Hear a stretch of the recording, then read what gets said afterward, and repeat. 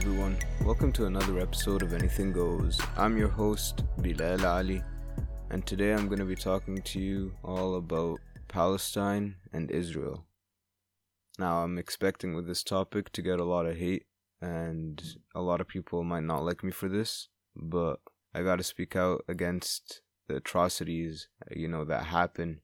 Because if we're people blessed with voices, we gotta speak out. If we don't speak out, who else will? The people who don't have voices can't speak out. The Palestinians can't speak out to the same extent that we can speak out. So we gotta use our voices. That's literally the least that we can do. And we gotta educate ourselves as well. But there's something very important I have to establish in the beginning of this episode, and that's that anti-Zionism is not the same as anti-Semitism. Okay, so if I don't agree with Zionism, does not mean that I'm against Jews. Those are two completely different things. So the things that I'm talking about today is against Zionism, not against Jewish people or the Jewish religion.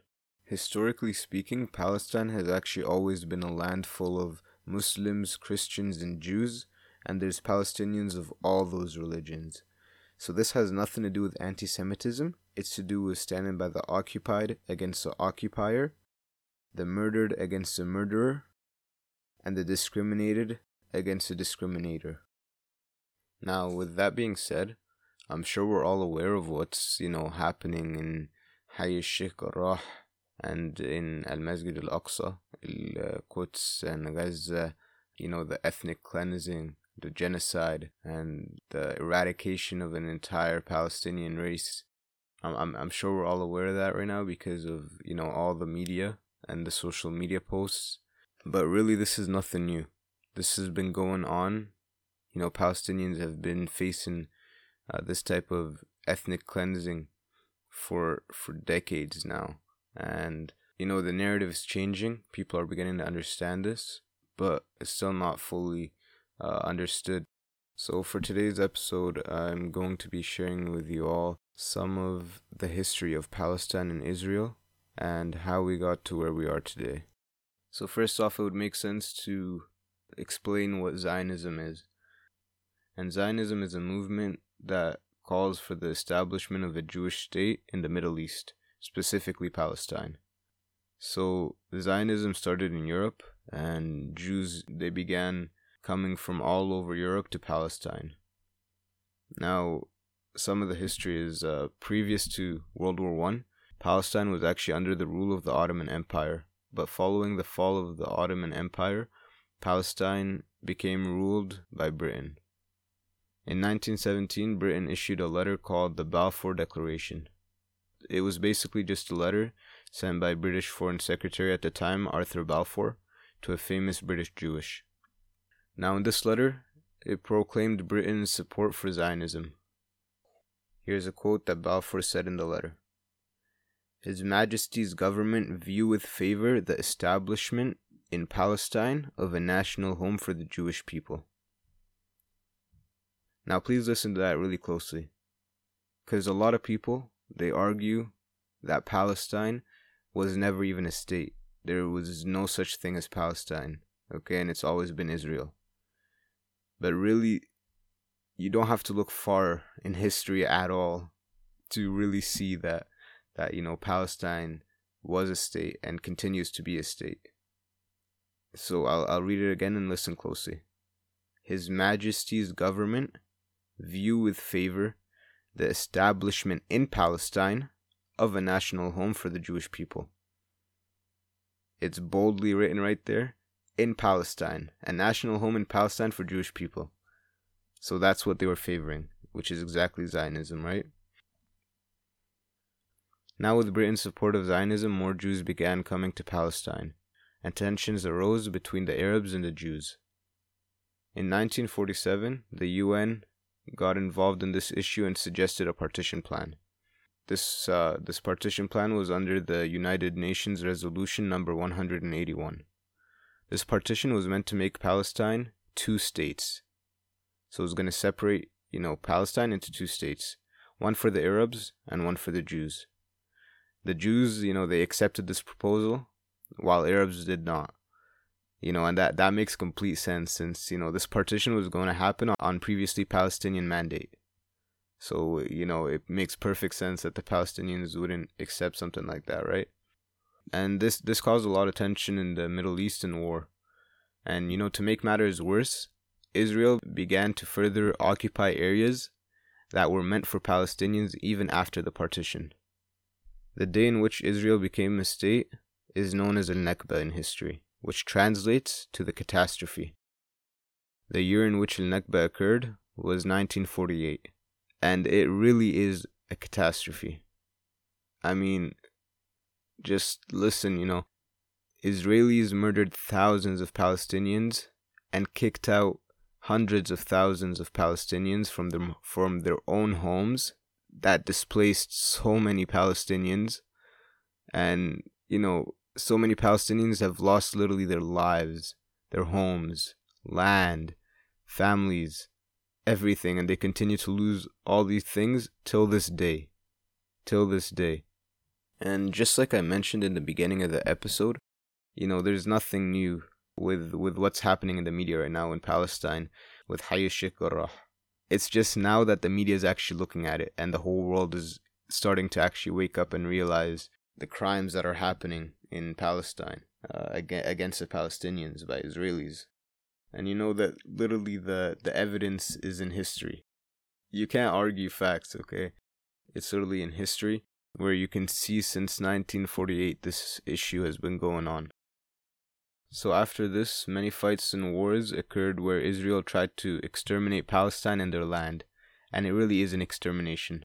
And they tried to change it into Israel. At the time, the world watched and viewed, what Israel was doing, and they viewed it as a crime. They viewed it as illegal because Israel was going into land that wasn't supposed to be theirs. It was meant for the Palestinians. An uprising, or an intifada, by the Palestinians, it happened in 1967 because, the Palestinians were sick and tired of what was happening to them and the injustices that they were facing. And rightfully so. I mean, imagine somebody's kicking you out of your own home, killing you, murdering you, just committing things that you can't even, begin to comprehend. And I can't even begin to comprehend. You'd have to actually live it to comprehend it. So, but yeah, after that, Israel began building walls and checkpoints between Palestine and Israel. Israel basically separated Palestinians like animals. The discrimination and the apartheid system and all that is so real, and that the evidence is right there. And by the way, I want to mention something as well. Israel is the most condemned nation by the United Nations in the world. And America is supporting them. I don't know how after all this conversation, and all the media shedding light on this issue that's been happening for, over 73 years now, I don't know how people can still stand for Israel. I don't know how. Okay, it's so obvious the types of crimes and inhumane treatment that Israel inflicts on the Palestinians. They're literally occupiers, and there's something that I have to say. We can't keep calling it a conflict. It's not a conflict, okay? It's not a conflict between Palestine and Israel. No, it's not. And it's not complicated. Please, don't tell me it's complicated. I just literally summarized what's been happening in Palestine for the past, over 73 years in a 10-minute clip, basically. So don't tell me it's complicated. There's nothing complicated about it. We got to start naming things for what they are. And Palestine is one of those things that we got to start naming for what it is. It's not a conflict. It's not complicated. What's happening to the Palestinians? Israel is an apartheid system. They're occupiers, murderers, and have committed the most horrible crimes against humanity. So there's nothing complicated about that. And something that's so, disgusting is what Israel teaches their kids, the Israeli kids, in their schools and stuff like that. They teach them that they're better than everybody else. They teach them that they're better than the Arabs and the Palestinians. It's literally ethnocentrism at its finest. Like, I don't know how much more has to be said for it to be clarified to the world that this is not a normal thing. And you know what's so great right now is that the media is actually shedding light on this. They can't stop the media shedding light on Israel and what they're actually doing right now to the Palestinians, which is nothing new, like I said, right? You just heard basically the history summarized of Palestine, and it's no secret to the world now. You know, countries in the Middle East, they've known the truth about what's happening in Palestine by the Israelis, but now it's actually being shed light on by the whole world, and the whole world is watching and can really see what's happening to the Palestinians at the hands of the Israelis.